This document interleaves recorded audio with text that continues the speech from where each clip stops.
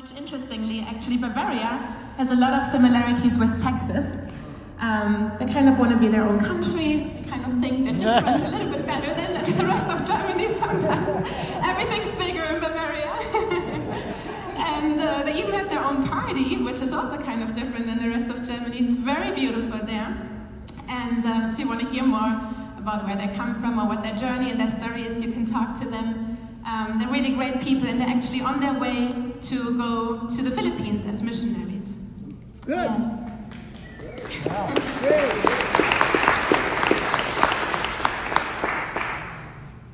Yes. I am here this morning to share a little bit about repentance. That's what John asked me to talk on, and I'm actually really, really happy to talk about it, because for me, repentance and being able and being called, being privileged to live a lifestyle of repentance is one of the biggest gifts and one of the most joyful things in my walk with God. It's just, I'm so thankful that I have the ability not just to come to Jesus once. I'm a sinner, I pray the sinner's prayer, I turn the other way, and then I walk with Him, but I actually have the chance every single day to become more like Jesus. Amen. Like you do, every Christian does. It's not about this one-time thing we somehow realize in whatever way that Jesus is Lord and we want to follow Him. That's great, but it's only the beginning. It's only the beginning of a great adventure, like Doug said. And it's only the beginning of being transformed throughout our whole lifetime, as long as we are here on earth, into the image of Jesus. To be His hands and His feet. And not just that, but to carry His nature, to carry His character, to be Jesus to our neighbor, to be Jesus to our co-worker, to be Jesus to our friends at school. And the way how we can step into that, the way how we can be true disciples, it has a lot to do with repentance. It has a lot to do with daily turning from our own ways, daily making a choice, an active choice. I'm not gonna go after my own plans.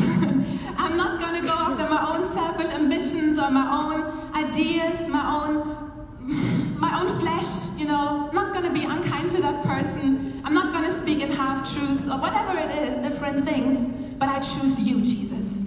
I choose your way. I choose your word. I choose your cross. It's not about, as Christians, it's not about becoming better people or being somehow the best version of ourselves that we can think of or that we can be, but it is about becoming like the Lamb that was slain. It is becoming like Jesus, who came to give His life as a ransom for many. He didn't come to take, He didn't come to see who would be with me and what can I get out of all of this, but He came to lay down His life. He came to give, He came to serve. That's right. And that's our model, right? That's how we want to live like. And repentance is so critical for our walk with Jesus.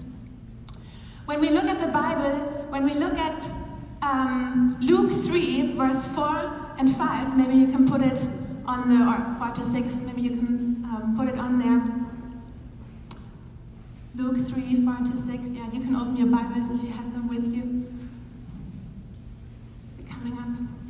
I'm going to open it in my Bible too. Yes. Luke 3, 4 to 6.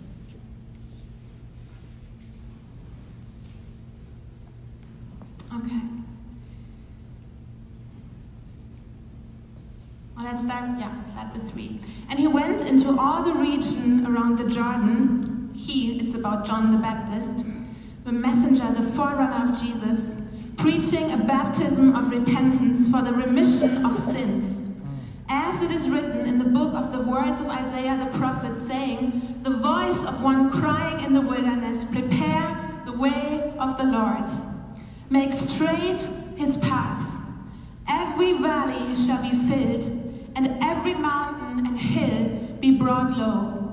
The crooked places shall be made straight, and the rough ways smooth, and all flesh shall see the salvation of our God. Amen. Amen. So before Jesus could come to the earth, when he first came,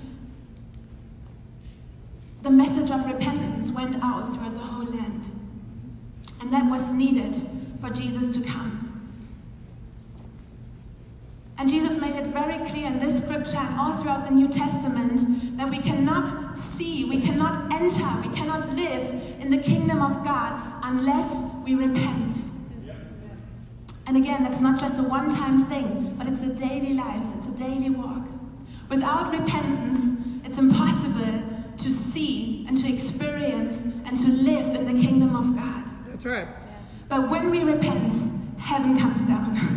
When we repent, heaven unfolds right where you are, because the kingdom is inside of you. It's not just some outward thing that happens around you or at church, but the kingdom of God wants to manifest and unfold in and through your life. Amen. And you can be a channel of that if you live and embrace this message of repentance. It's crucial, it's critical for the kingdom of God to come here on earth. And we can pray all day long, God, send revival. Let your kingdom come. Let heaven fall. We can pray it all day, all night long. We can all the time speak about revival and say how much we want to see it in Texas and in San Marcos and in America. I'm fully with you. I'm fully with you there. I pray for that all the time. I really want to see it. That's what I came here for, all the way from Germany. Because I really believe in that with my whole heart. That's right. Yeah. And we can pray and talk about it as long as we want if we do not fulfill the criteria that Jesus set for us, which is repent. Repent. Repent. For the kingdom of God is at hand. The kingdom of God wants to unfold. The kingdom of God wants to crash in through you where you are, in your church, in your university, at your workplace, in your family. But do you embrace this message of repentance? Do you embrace this lifestyle of repentance? Repentance was the only way to receive Jesus. So it was at Jesus' first coming, and so it will also be at his second coming. Do you believe that? Yeah. I believe that. Jesus drew his first disciples from the ranks of John the Baptist's followers. So the disciples that he drew to himself, they were part of a movement of repentance. And at his second coming, Jesus will look for people with the same spirit. Right now, he's looking for people with the same spirit who cry out, Abba, Father, make me ready, make me clean, make me pure. I want to be your bride. I want to be ready for your return. I want to be spotless. I want to be blameless. Because that's what Jesus is looking for. He's looking for people with a sincere heart who follow him radically. And he's looking on a corporate level, on a bigger level, for his bride without wrinkles, without spots, right? That's what the word says. Yes. So that's really what we're here for. That's really what Jesus wants to do inside of us.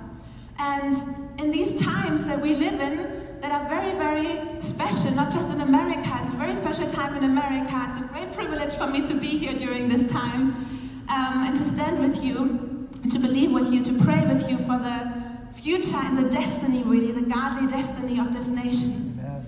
But it's also a very interesting time worldwide, and we see so many ancient biblical prophecies for Israel and other nations being fulfilled right in front of our eyes.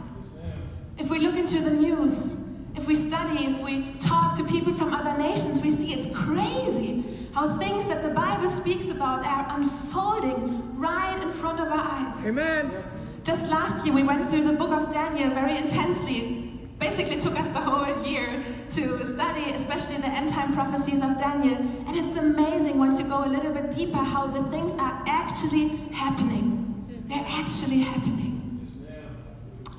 And as these things are happening, and as we are headed for Jesus' return, which is close, Jesus, and not just Jesus, but all heaven and all earth and heaven waits for us to repent. That's when Jesus will come back.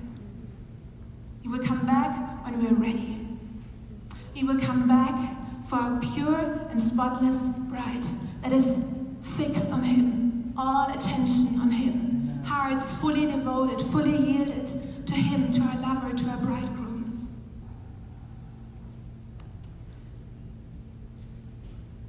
So repentance really ushers in the kingdom of God, personally in our lives and corporately in our churches and in our cities and in our nations. And I just wanted to share a few examples. I will also speak a little bit more about what repentance actually means and what it actually looks like. But I wanted to share a few examples from my own life, how I would say the Holy Spirit taught me about repentance, just personally in my own life. I'm sure you have your own examples and testimonies, but so that it becomes a little more practical. The first thing that I can remember when I was just thinking about it the last few days, how did the Holy Spirit, how did Jesus teach me about repentance? The first thing that I can remember is, I think I was around 6 or 7 years old, and in Germany we have a holiday that is called Nikolaus. I know you don't have that here. We only have it in Germany, I think. But it's on the 6th of December, and it's kind of in preparation for Christmas and all that. And so, as a children, you go to bed on the 5th in the evening, and you wake up in the morning of the 6th, and in front of your door there will be a boot or a big shoe or something filled with all kinds of candy waiting for you. That's on December 6th. It's a nice holiday. I like it. And so, I woke up that morning, and me and I have 2 siblings, a younger sister and a younger brother. We all got lots of candy, even an extra plate of our favorite candy and goodies and things that we really liked. And I always kind of had a sweet tooth, so I went to see what my sister and my brother had on their plate. And then I saw, oh, well, they actually got some, and I think even a few more, of my favorite cookies. So, didn't like that as much. And I really loved these cookies. I really wanted to have some more of them. And so what I did is I went to them when nobody was looking, and I just stole. I took my favorite cookies from their plates. And these were really big cookies, so everybody could see it. And so my mom, when she found out, when she saw that, she came to me and asked me, "Hey Marisha, do you know where these cookies went?" And I knew I couldn't lie. So I said, "Yeah, I took them. I'm sorry." And she said, "It's good that you're sorry, but you stole. You stole. And so you have to think about how you can make that right. You have to take responsibility. You have to repent to your sister and to your brother, because it's really not okay." And so she said, "Go into your room." It was not like a punishment or so, but it was actually her trusting my relationship with the Holy Spirit, believing that God will speak to me. Go into your room for 10-15 minutes and pray. Ask the Holy Spirit how you can make it right, what you should do in this situation. And so I went into my room, I just prayed, and I didn't have to pray long. Right after the first or second minute, I don't know, the Holy Spirit spoke so clearly to me. And it may seem like such a small thing, you know, such a childish thing because I was so young, but it was one of the first, most crucial things that I remember in my walk with God, of the Holy Spirit speaking to me sovereignly, piercing my heart.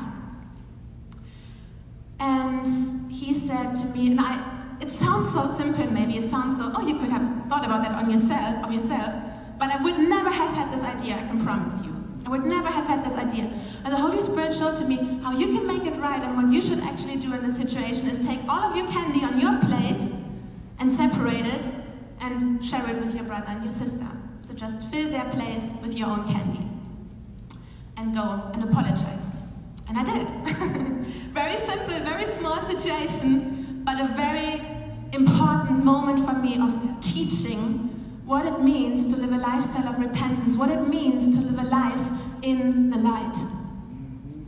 Another example, also in regards to my family, I grew up in a family that was Christian, and my parents really loved God, and we were always very immersed in sharing life with other people and doing all those things. It was amazing. I really saw the power of God move around me on an everyday basis when I was young. But of course, there were also things in our relationships, in our family, that were not so good, or that were not so right. No family is perfect. No family will ever be perfect.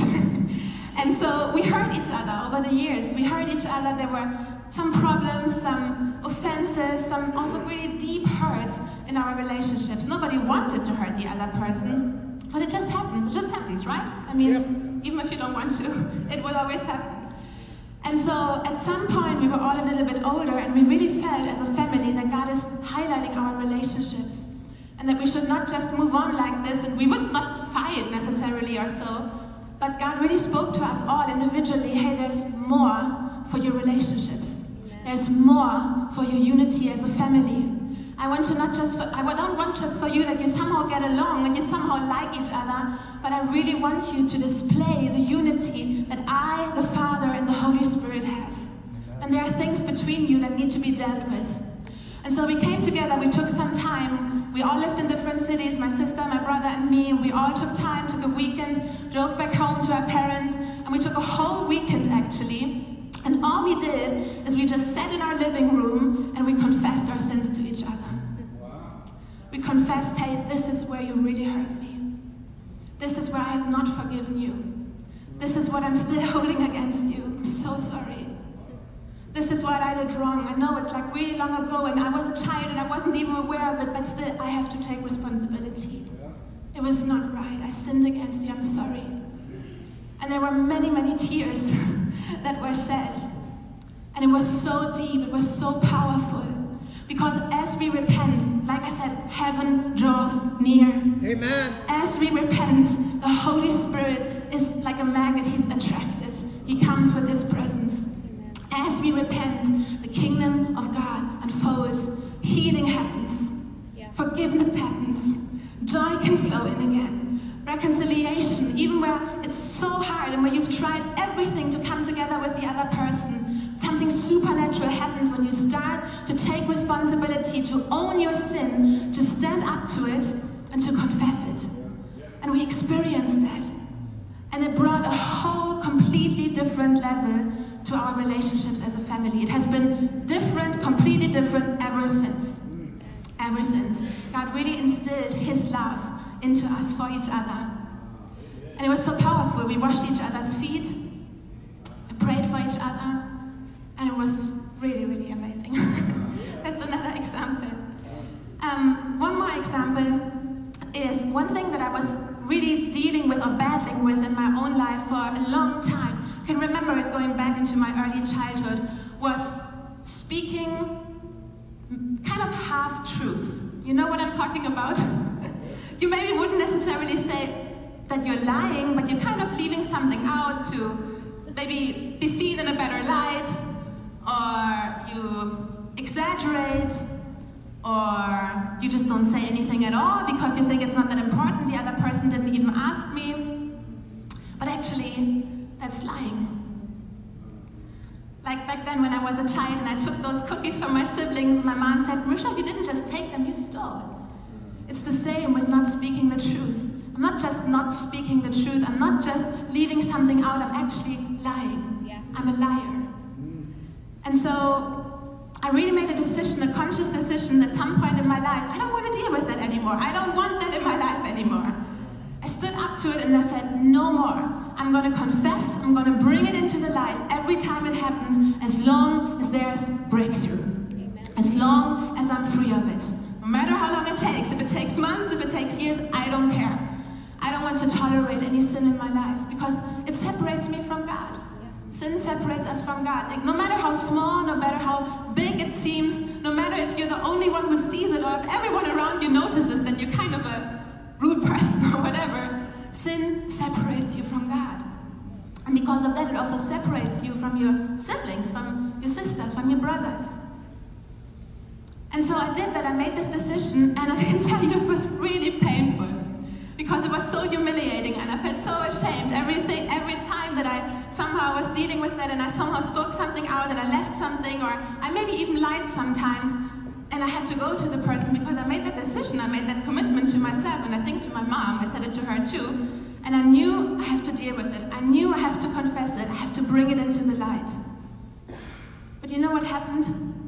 I became free of it. Amen. I became completely free of it. Completely free of it. It was not just gone in a moment through a prayer, someone laying hand on me or whatever, but through me confessing my sin, not just hiding it in the dark, but pulling putting it into the light and saying, that's my sin, that's me, but Jesus, you died for that. That's right, yeah. You gave your life for that. That's good. And I put it on the cross. Yeah. I put it on the cross of Calvary. Through that I became free of it. I can say I'm not dealing with it anymore today. And it's really amazing. There's so much joy that comes with it. So much joy that comes with repentance. So much joy that comes with confession, because it brings freedom. It brings freedom. And I want to tell you this morning, where you are bound maybe in some area of your life.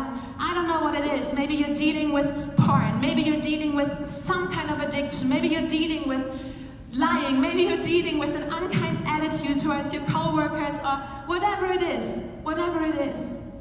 There's freedom. There's freedom for you. There's full freedom for you. We are called to live free of sin. That's what the Bible says. We are called to live holy as He is holy.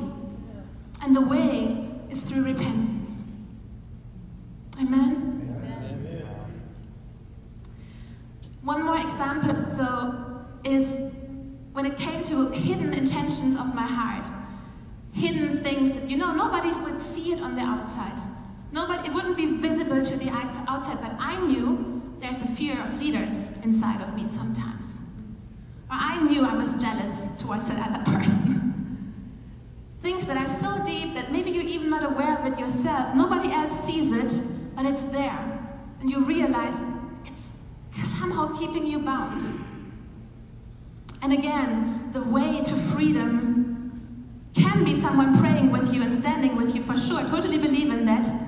But the way of freedom that Jesus made possible through the cross is you owning your sin, is you owning your attitude, is you owning your motives, is you owning your lifestyle, and confessing, Jesus, it doesn't line up with yours. It doesn't line up with your word. It doesn't line up with who you are. And I come to you as a sinner, saved by grace. I repent, I confess, and I turn the other way. And Jesus actually calls us to repent. He calls us to a lifestyle of repentance because our love means so much to Him. That's good. It's very important to know. It's not in any way about some legalism or now I check off that box, okay, I have to confess when I did something wrong. No, that's not what it is about. It's very important to keep God's laws, to keep the Ten Commandments and all that. But we're living in the New Testament, we're living under covenant of grace. Sorry. Like John just said earlier. And Jesus calls you into this lifestyle because your love is so precious to Him. And that's what you do when you repent. You say, Jesus, I love you more than those things. Jesus, I love you more. I love you more than that shame. I love you more than those things that keep me bound. Even though it's maybe more comfortable back here, I've grown so used to it, I kind of think it's even my identity. I love you more. That's right. I love you more, Jesus. You're more important to me. And there's, I would say, hardly anything else that we can do to express our love to Jesus as much as when we truly repent. We truly turn around. We truly choose the other way. We truly let His light pierce our heart, His truth pierce our innermost being. Because love is not done in words. Love is done in action. Can stay in church and sing as long as we want to, Jesus, I give you everything. What He does is He looks at Monday, Tuesday, Wednesday, Thursday, Friday. He looks at how we deal with other people. He looks at the heart. Man sees what's on the outside, but God looks at the heart. Amen. He sees everything anyway. He sees everything anyway. And actually, Hebrews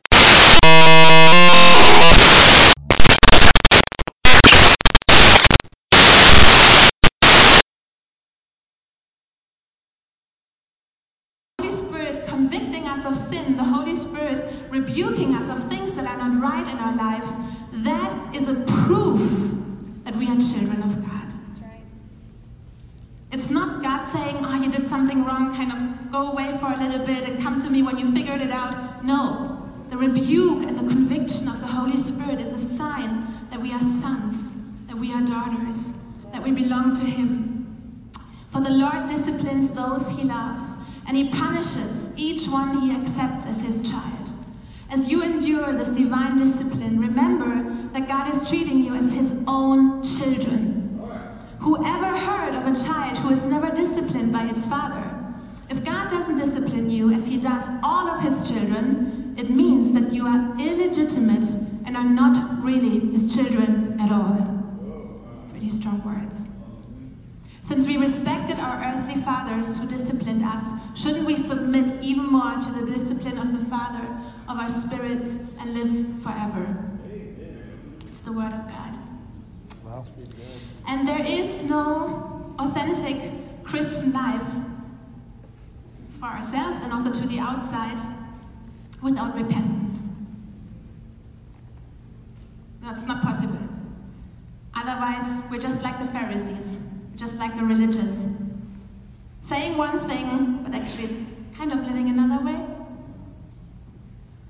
And looking at the religious people, it always gives me such a warning. It always gives me somehow such a holy fear and trembling, because they thought they do everything right. They were not thinking they somehow don't follow Jesus and walk their own ways. They thought they do everything right. They thought they fulfill every law that God gave us. They thought they are the most righteous. They thought, and did it also, we commit so much time to prayer, we commit so much time to the Word, we go to church every Sunday, but still, Jesus didn't want to have anything to do with them. He rebuked them much more sternly than he rebuked any sinner.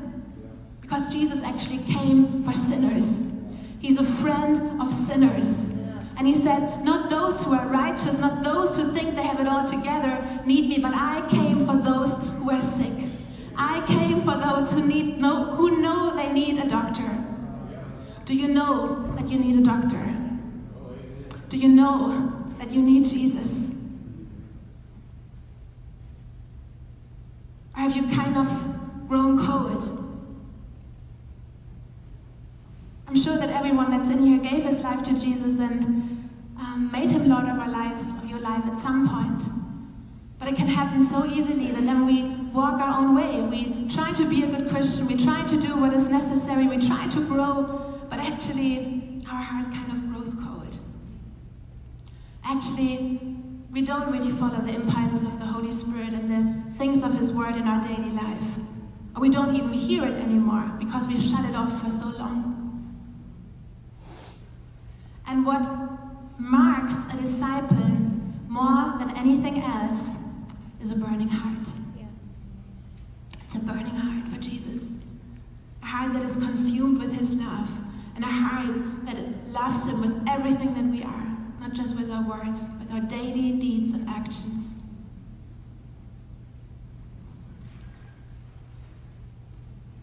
What is really important when it comes to repentance, just saying 3 very short things that we're all on the same page. The first thing that is really important when it comes to repentance is that I know and believe in the power of the cross. Because it's not through my confession that I'm freed. It's not through my realizing I have done wrong that I'm healed or that I'm forgiven. It's through the cross. It's through what Jesus did. Amen. It's through his life given as a ransom for many. It's through his body being sacrificed, being beaten, being tortured, being killed, so that you can live in freedom and wholeness. So that you can live as children of light, not having anything to do with the darkness. That's what he redeemed you for. And we have to know that the cross is a place, not just where we come and we bring all our stuff and we put it all down and then we leave, but it's actually a place of exchange. We bring him our sin, we bring him our sickness, we bring him our evil nature, and we go through the cross and receive who he is. We receive forgiveness, we receive healing, we receive his nature. That's right. Another thing that is really important when it comes to repentance is, and I already kind of mentioned it, we have to name sin as sin. Because Jesus didn't die for excuses.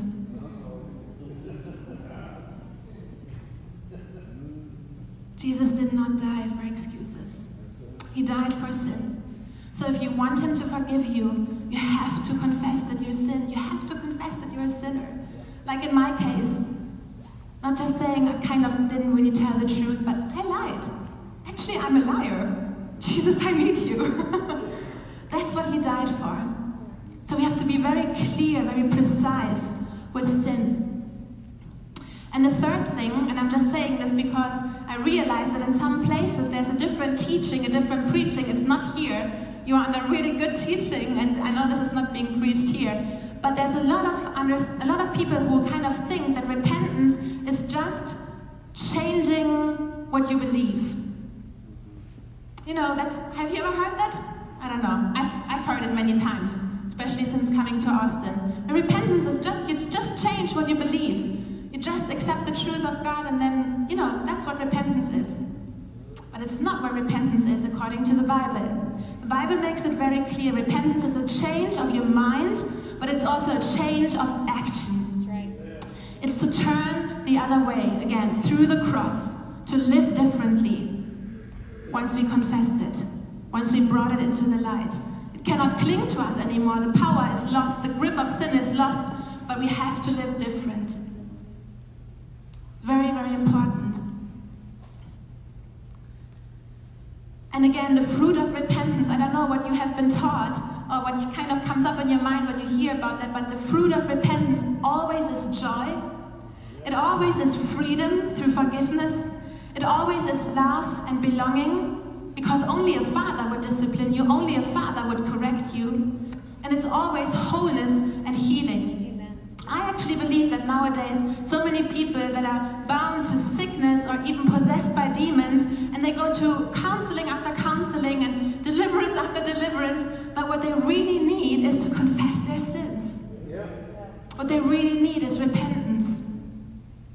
Because repentance brings wholeness. Through repentance, healing, the healing power of the cross is released.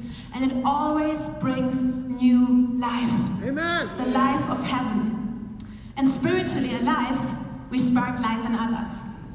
That's just what happens. And also through repentance, and only through repentance, we can be effective witnesses of Christ. Because if we say one thing but then live another way, there will be no power. There will be no power. We won't see those things that Jesus promised that will follow his believers. Demons cast out, the sick healed, the dead raised, and all that. It's very connected. And at the first coming of Jesus, I already shared that the message of repentance, John the Baptist, as the forerunner of Jesus, was released, and only that is how Jesus could come, and only that is how Jesus could be received. But also, again, at the first coming of Jesus, it was the religious who resisted the call to repent. And in the letters to the 7 churches in Revelation, God called those to repentance that were so sure of their rightness. His one question in those letters to the 7 churches always is how people will respond. And very sadly, he had to say, still they did not repent. Remember what Jesus said to the church at Sardis in Revelation 3 verse 1. You have a reputation of being alive, but you are dead. To be spiritually alive is to walk in repentance. To be spiritually alive is to walk in repentance. Dead are only those Christians who are never sorry for their sins. Dead in God's eyes are those Christians who have lost the capacity for the overflowing joy of forgiveness. And if this is missing, a lifestyle of repentance in our daily lives with God, before God, and also before each other, because the Bible says, confess your sins to God and to each other. If that's missing, something really, really important is missing, no matter how committed we seem in our walk with God. Because actually repentance is the foundation on which everything else is built. And if the foundation is not there, storms will come, and whatever we build on top of that foundation will crash.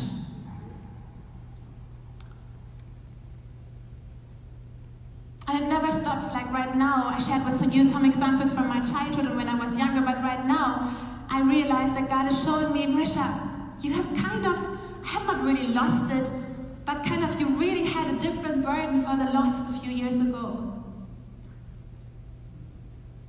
You were much more praying for people to get saved. You were much more expecting me to move and to radically change and transform people. You were on your knees, you were crying, you were weeping for those people, also especially here in Austin, in Texas. And I realized I kind of lost the urgency a little bit. Kind of lost the fervent, the desire, this, this passion. And God doesn't tell me to condemn me. He never does. He's my Father. He loves me. But He's telling me that because He has more for me. That's good. Yeah. And He wants me to live in His fullness. Yeah. And He wants me to bring fruit. He wants to see people come to faith through my life. And I'm realizing that right now. And I can just justify myself and say, God, yeah, I kind of had that, but now every Texan tells me they're anyway a Christian, so it kind of makes sense that I don't have it that strong anymore. When I go to Walmart and see people that are sick and I ask them if I can pray for them and tell them Jesus heals them, I hear from people, honey, I'm anyway a Christian, you don't need to pray for me. So, don't you understand it, God? That I kind of don't have it anymore? Don't you see I have so many other things to do? But if I do that, I'm like the religious. If I do that, I'm like the Pharisees. And actually my response as a disciple is to say, yes, Jesus, you're right. Yes, I embrace that truth, I embrace that conviction, I embrace that light. Pierce me in the innermost being. I repent of having lost it. I repent of having been busy with other things. Come with it again. I seek you, I want it. Admitting that I've lost something, admitting that I'm wrong, admitting that I somehow went off course maybe a little bit. It's so important.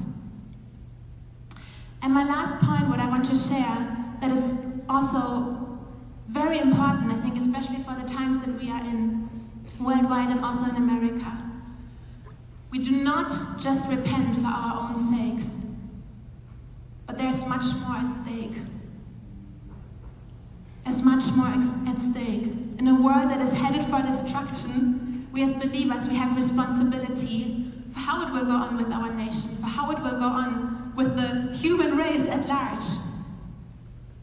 And I would really say the course of this world, the course of humanity, depends on whether we repent or not. It starts with our own sins, but that's only the start. It always has to be the foundation. It always has to be a daily walk. But Jesus also calls us, and there are many biblical examples, to identify with the sins of our nation, to take responsibility, to not just say, they have done that, people that walk without you have done that, but I'm not like that, but to say, we have sinned. God, we have done wrong. We have committed evil. We have done wickedness. Forgive us. And there are national sins.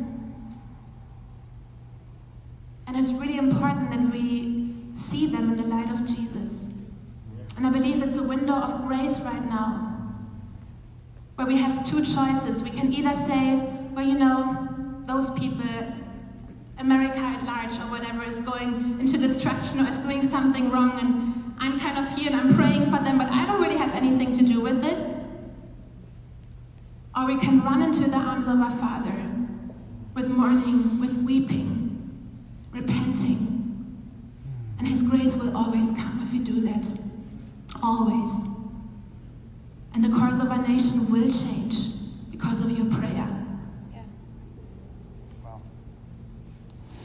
I want to share just quickly about Germany, where I come from. Because also that's what Pastor John actually also asked me to mention today. Germany, and I say this not because I'm German, but it's really, many people have told me that they see it like this or think about it like this, that there's no other nation actually worldwide that has repented as deep as Germany. In regards to the Second World War, in regards to the Holocaust, and there's maybe also no other nation that has committed so much evil and so much horror, especially towards God's people, like Germany. Back then, it's a long time ago, but God takes us into responsibility for those things, even if we didn't live them. I don't want to give a history lesson here, I don't want to get political, But we Germans, we killed 6 million Jews, God's people, God's holy and chosen people. 11 million all in all, because during the Holocaust there was not just Jewish people that we killed, but also disabled people, homosexuals, other groups, minorities. And so, I cannot think of another nation that would be as deep in a need for repentance as Germany. And we did. We did, in many ways. The church, afterwards, after so many years of not looking, of neglecting, of being manipulated, of, even in the name of church, committing such sin, committing such horror and evil, we took responsibility. Our politicians.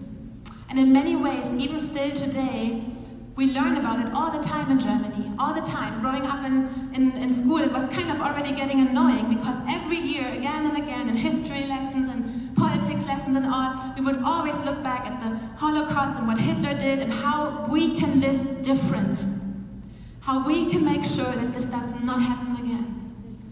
Our teachers always wanted to make sure that we understand how it could come that way, how a whole nation could be so manipulated. And we visited a lot of the concentration camps and all these different things. And there are national sins, I believe, in regards to our past, where it's important that we take responsibility as believers. There's also national sins just when it comes to our culture, that God wants us to see clearly and to see them under the light of His Word. For instance, I realized, especially moving to Texas, already before, but especially moving to Texas, wow, Germans are really, really negative. Always complaining about the weather, about the politics, about the neighbor, about whatever. Always such a negative attitude and complaining.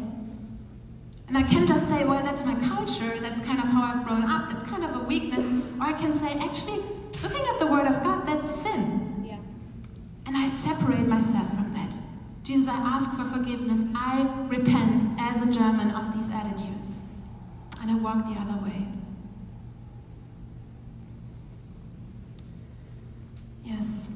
There's a quote that I want to read from someone. Her name is Basilea Schlink. I don't know if you know her. She's dead now, but she was the founder and the leader of a community in Germany that was born through repentance after the Second World War. And she says, "From repentance flows a stream of new life from God, more wonderful than we can begin to imagine. All true joy, all power and authority in our ministry for the kingdom of God spring from a life lived under the blessing of repentance. As we admit our sins and sincerely ask forgiveness of God and those around us, let us give everything for this gift, and keep praying for it with all our hearts while submitting to His discipline." And Thomas, maybe you can come up and share your testimony when it comes to repentance and how God called you into it. Thank you, Marisha.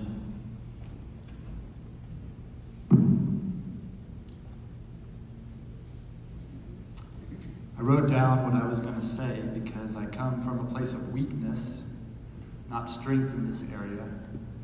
The idea of repentance, typically the reaction in my heart is fear and resistance. I don't know if anyone can relate to that. I've learned the most about personal repentance from my wife, Amy. Exactly 17 years ago, Palm Sunday weekend, 2004, she was yelling at me in our backyard. Now, this is very unusual. We rarely ever, just in our relationship, raise our voices to one another. But this was the culmination of 2 years of her trying to get me to see the damage that my sin was causing her soul. I believed that I was right and she was wrong.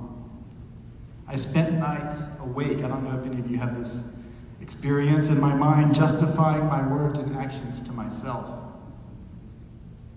I was serving God, and that was more important. Do you know what she said that finally broke through on that loud weekend? Thomas, I'm yelling at you because I love you. I am for you, and I believe in you. I just don't want you to hurt me while you follow God. That day, Amy taught me that repentance is intimacy, which is exactly what Jesus said and what Marisha has said. Repent, for the kingdom of God is near. I also learned that pride is deception. Because when I repented and apologized to her, which was a process that actually took many years, and in some ways is still ongoing, I was not lowered in her eyes like I thought I would be, but her honor of me increased. We are now engaged in ministry together that wouldn't have been possible if I had not repented. And this is a good lesson for me to revisit today, because I'm currently engaged in the process of repentance again, having recently been confronted by a dear friend on the ways that I have hurt him. So thank you, Marisha, for your words this morning.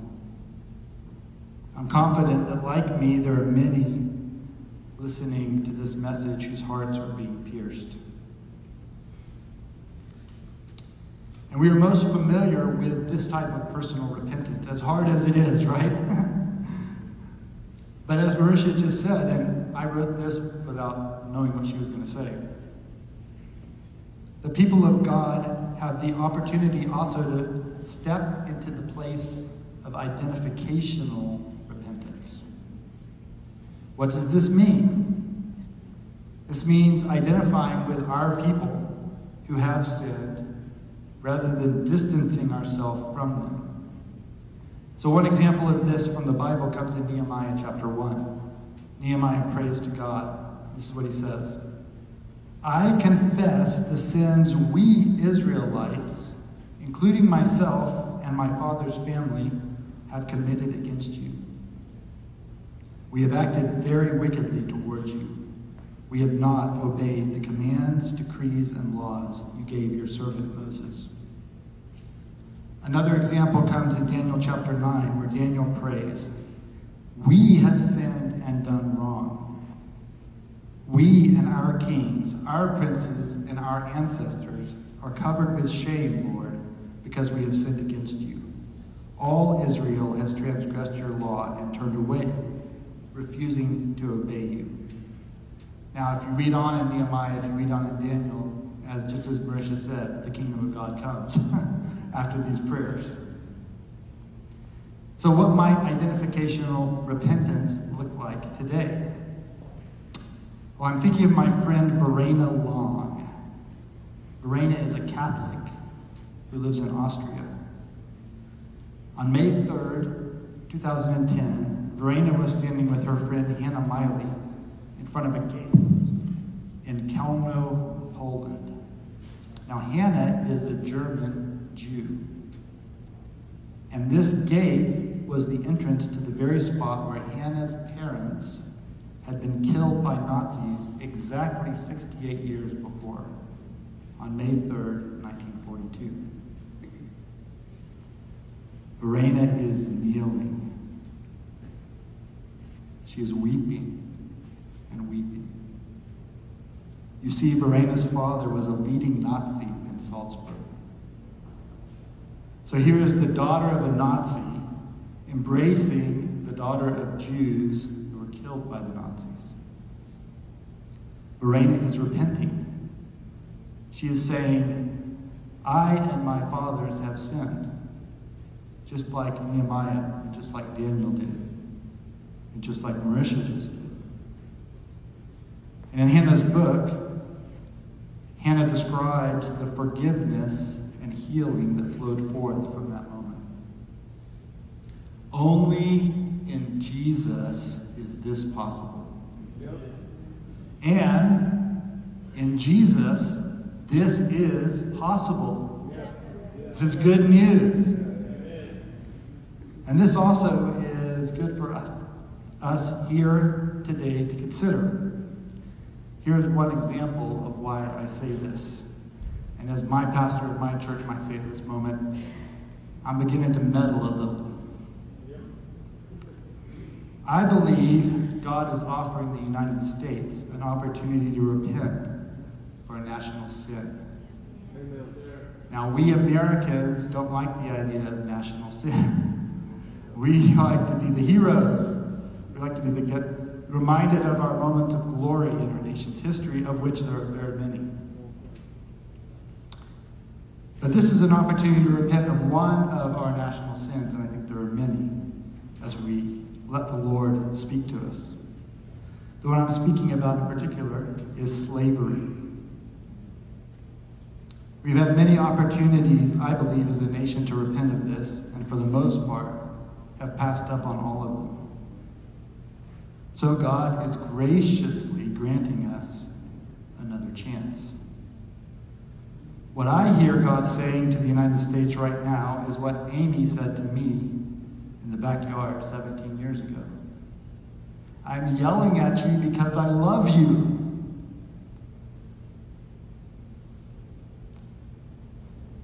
But many of us, white Christians, are covering our ears. And I want to really include myself here.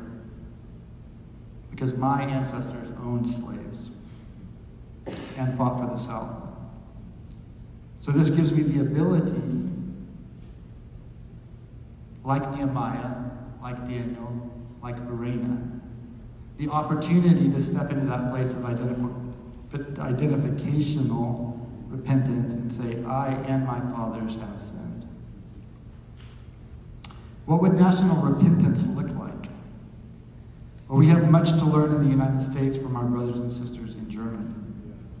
As Marisha just said, how has the nation of Germany responded to the humiliation of defeat at the end of World War II? With denial? With distancing? No, not either one. The German government pays millions of euros each year to maintain and keep open the memorials where the concentration camps were, so that its citizens and school children, as well as visitors from around the world, can see with their own eyes what happened. The German followers of Jesus that I am privileged to know are not held in bondage of shame to these historical events. They have clear-eyed honesty about the sins of their nation. And when they have a chance to repent, especially to the Jewish people, they are quick to express remorse and repentance for the sins of their fathers. So once again, I want to express my gratitude to you, Marisha, for your nation and for your people. And I'll include also Werner and Karen. Thank you. Thank you for coming to Texas to live among us and bring us this much-needed message of repentance. I've said this to many people in the last year. I'll say it again. I believe repentance is the only way forward for us as a nation. I believe repentance is the only way forward for us as the church. And as Marisha said so beautifully, repentance is the only way forward for us as individual followers of Jesus. Repent, for the kingdom of God is very near. Amen.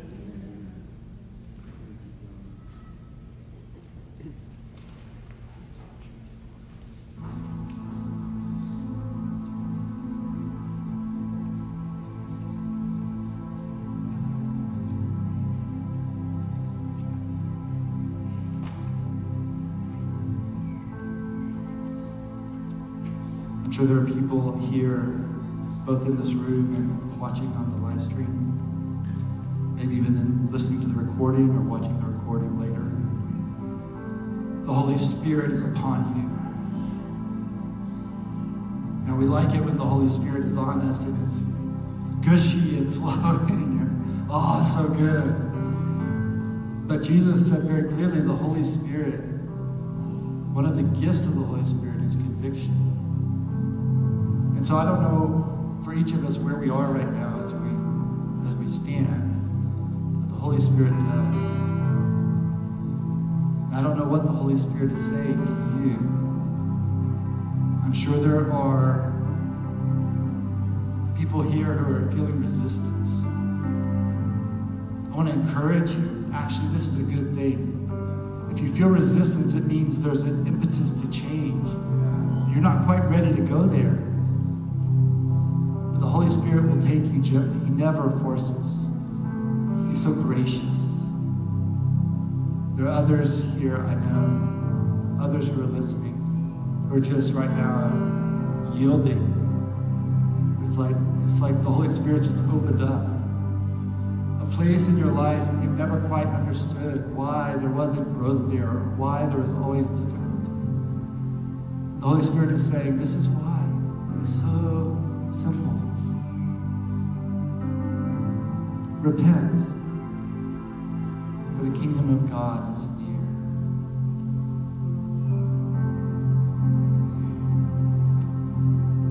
So I'm gonna lift my hand here because the Holy Spirit has been touching me and convicting me. There's resistance in my heart, there's fear in my heart, and there's a knowledge that I have to walk this path that Jesus has called us all to walk.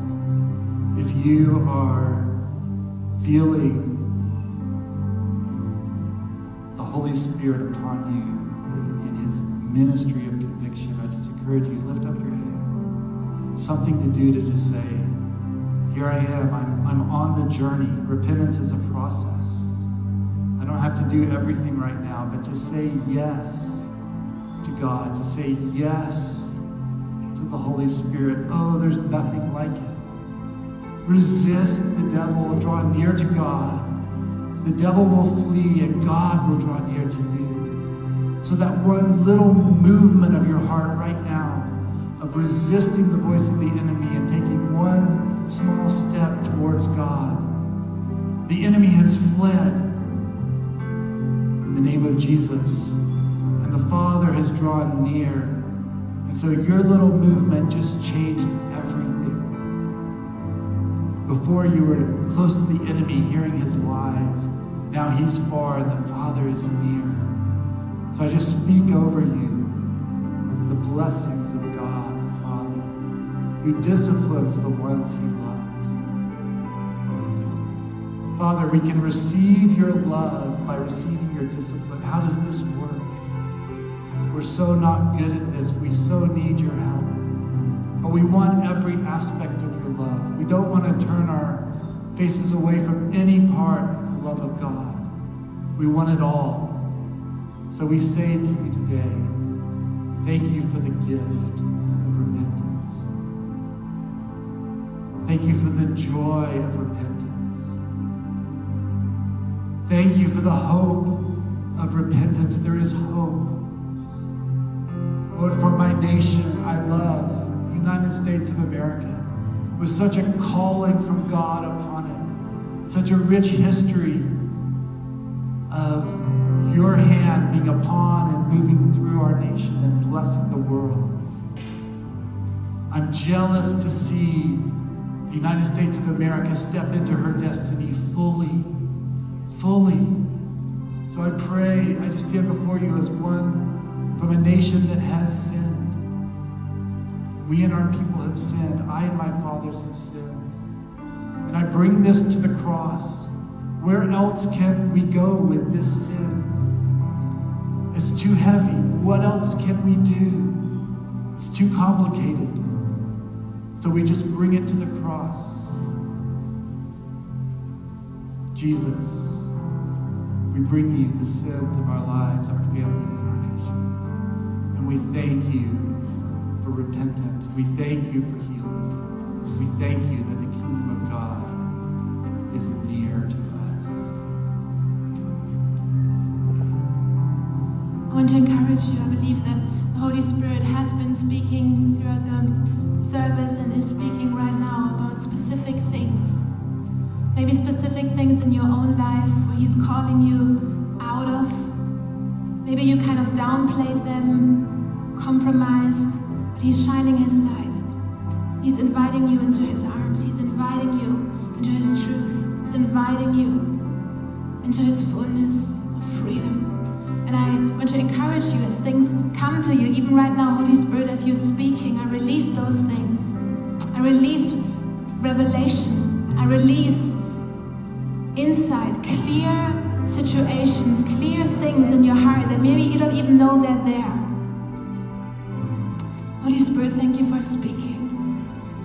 Thank you for shining your light. Thank you for shining your truth. I encourage you to deal with it quickly and radically.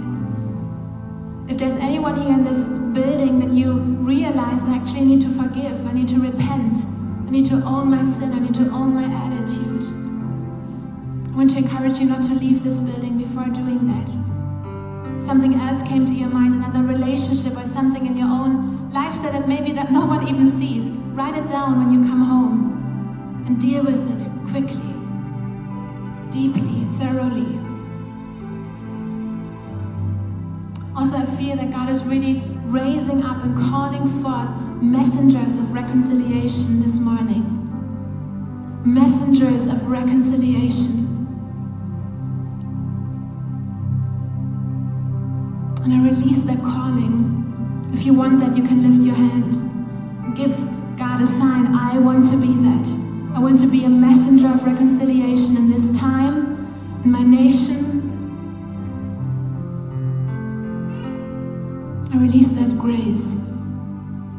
I release the grace and the gift of repentance. I release the grace and the gift of tears. And I call you forth as a messenger of His kingdom for this time, for this nation, so that He can come back. Thank you, Jesus. I tell you what, God just told me that if you'll embrace what just happened right here in the last 30 minutes, you will be forever changed. Forever changed. And you will walk out of here, and you guys at home, you will be forever changed because pride has been broken over your life. See, it's pride that keeps you from moments like this. Pride that you're right, your tribe is right, yeah, you've been offended, yeah, you got a right to be mad, yeah, and all that. You can walk out of here today with the Holy Spirit's presence that's on you right now and choose to walk in humility at every point, and life's just going to be a whole lot better for you. So the other thing I think God's saying is, everybody in here and everybody online, God talked to you today. Even some of those people that would say, I've never heard God talk. You heard God talk today.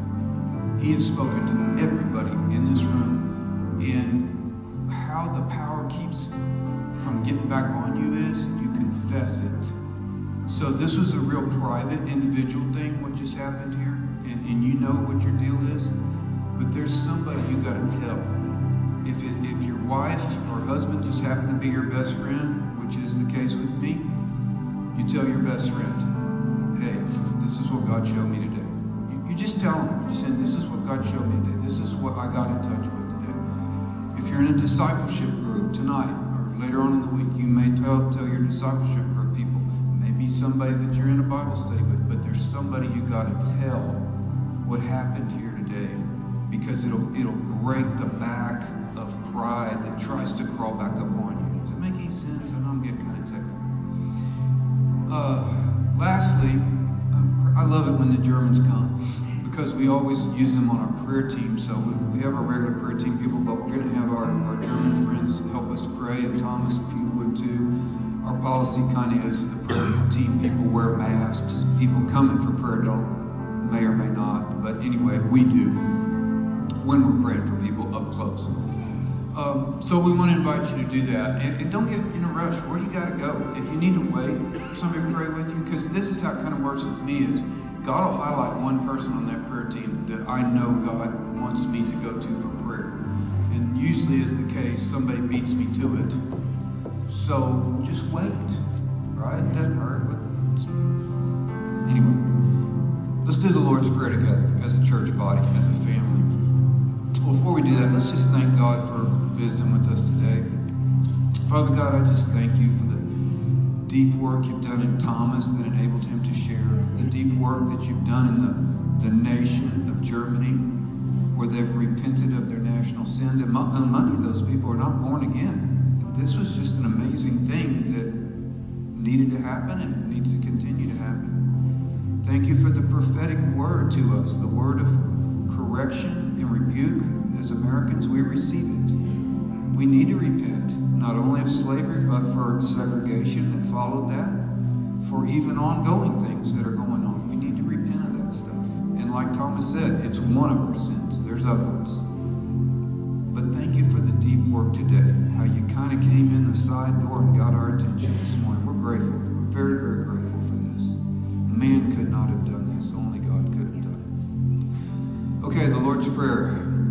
Our Father, who art in heaven, hallowed be thy name. Thy kingdom come, thy will be done, on earth as it is in heaven. Give us this day our daily bread, and forgive us our trespasses, as we forgive those who trespass against us. Lead us not into temptation, but deliver us from evil.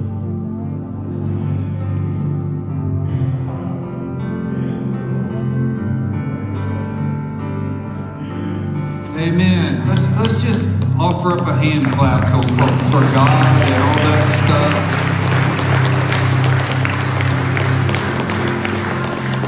So we kind of dismissed from the back forward, so I haven't dismissed you in a while. John does that, but back rows, if y'all kind of head out and talk out in the parking lot if you could, and just kind of let it go out. And if you need prayer, come on up and let's do that. Amen.